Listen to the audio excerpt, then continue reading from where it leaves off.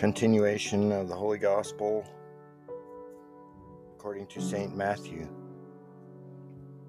At that time Peter said to Jesus, "Behold, we have left all things and have followed thee. What therefore shall we have?" And Jesus said to them, "Amen, I say to you, that you who have followed me in the regeneration, when the Son of Man shall sit on the seat of his majesty, you also shall sit on 12 seats, judging the 12 tribes of Israel.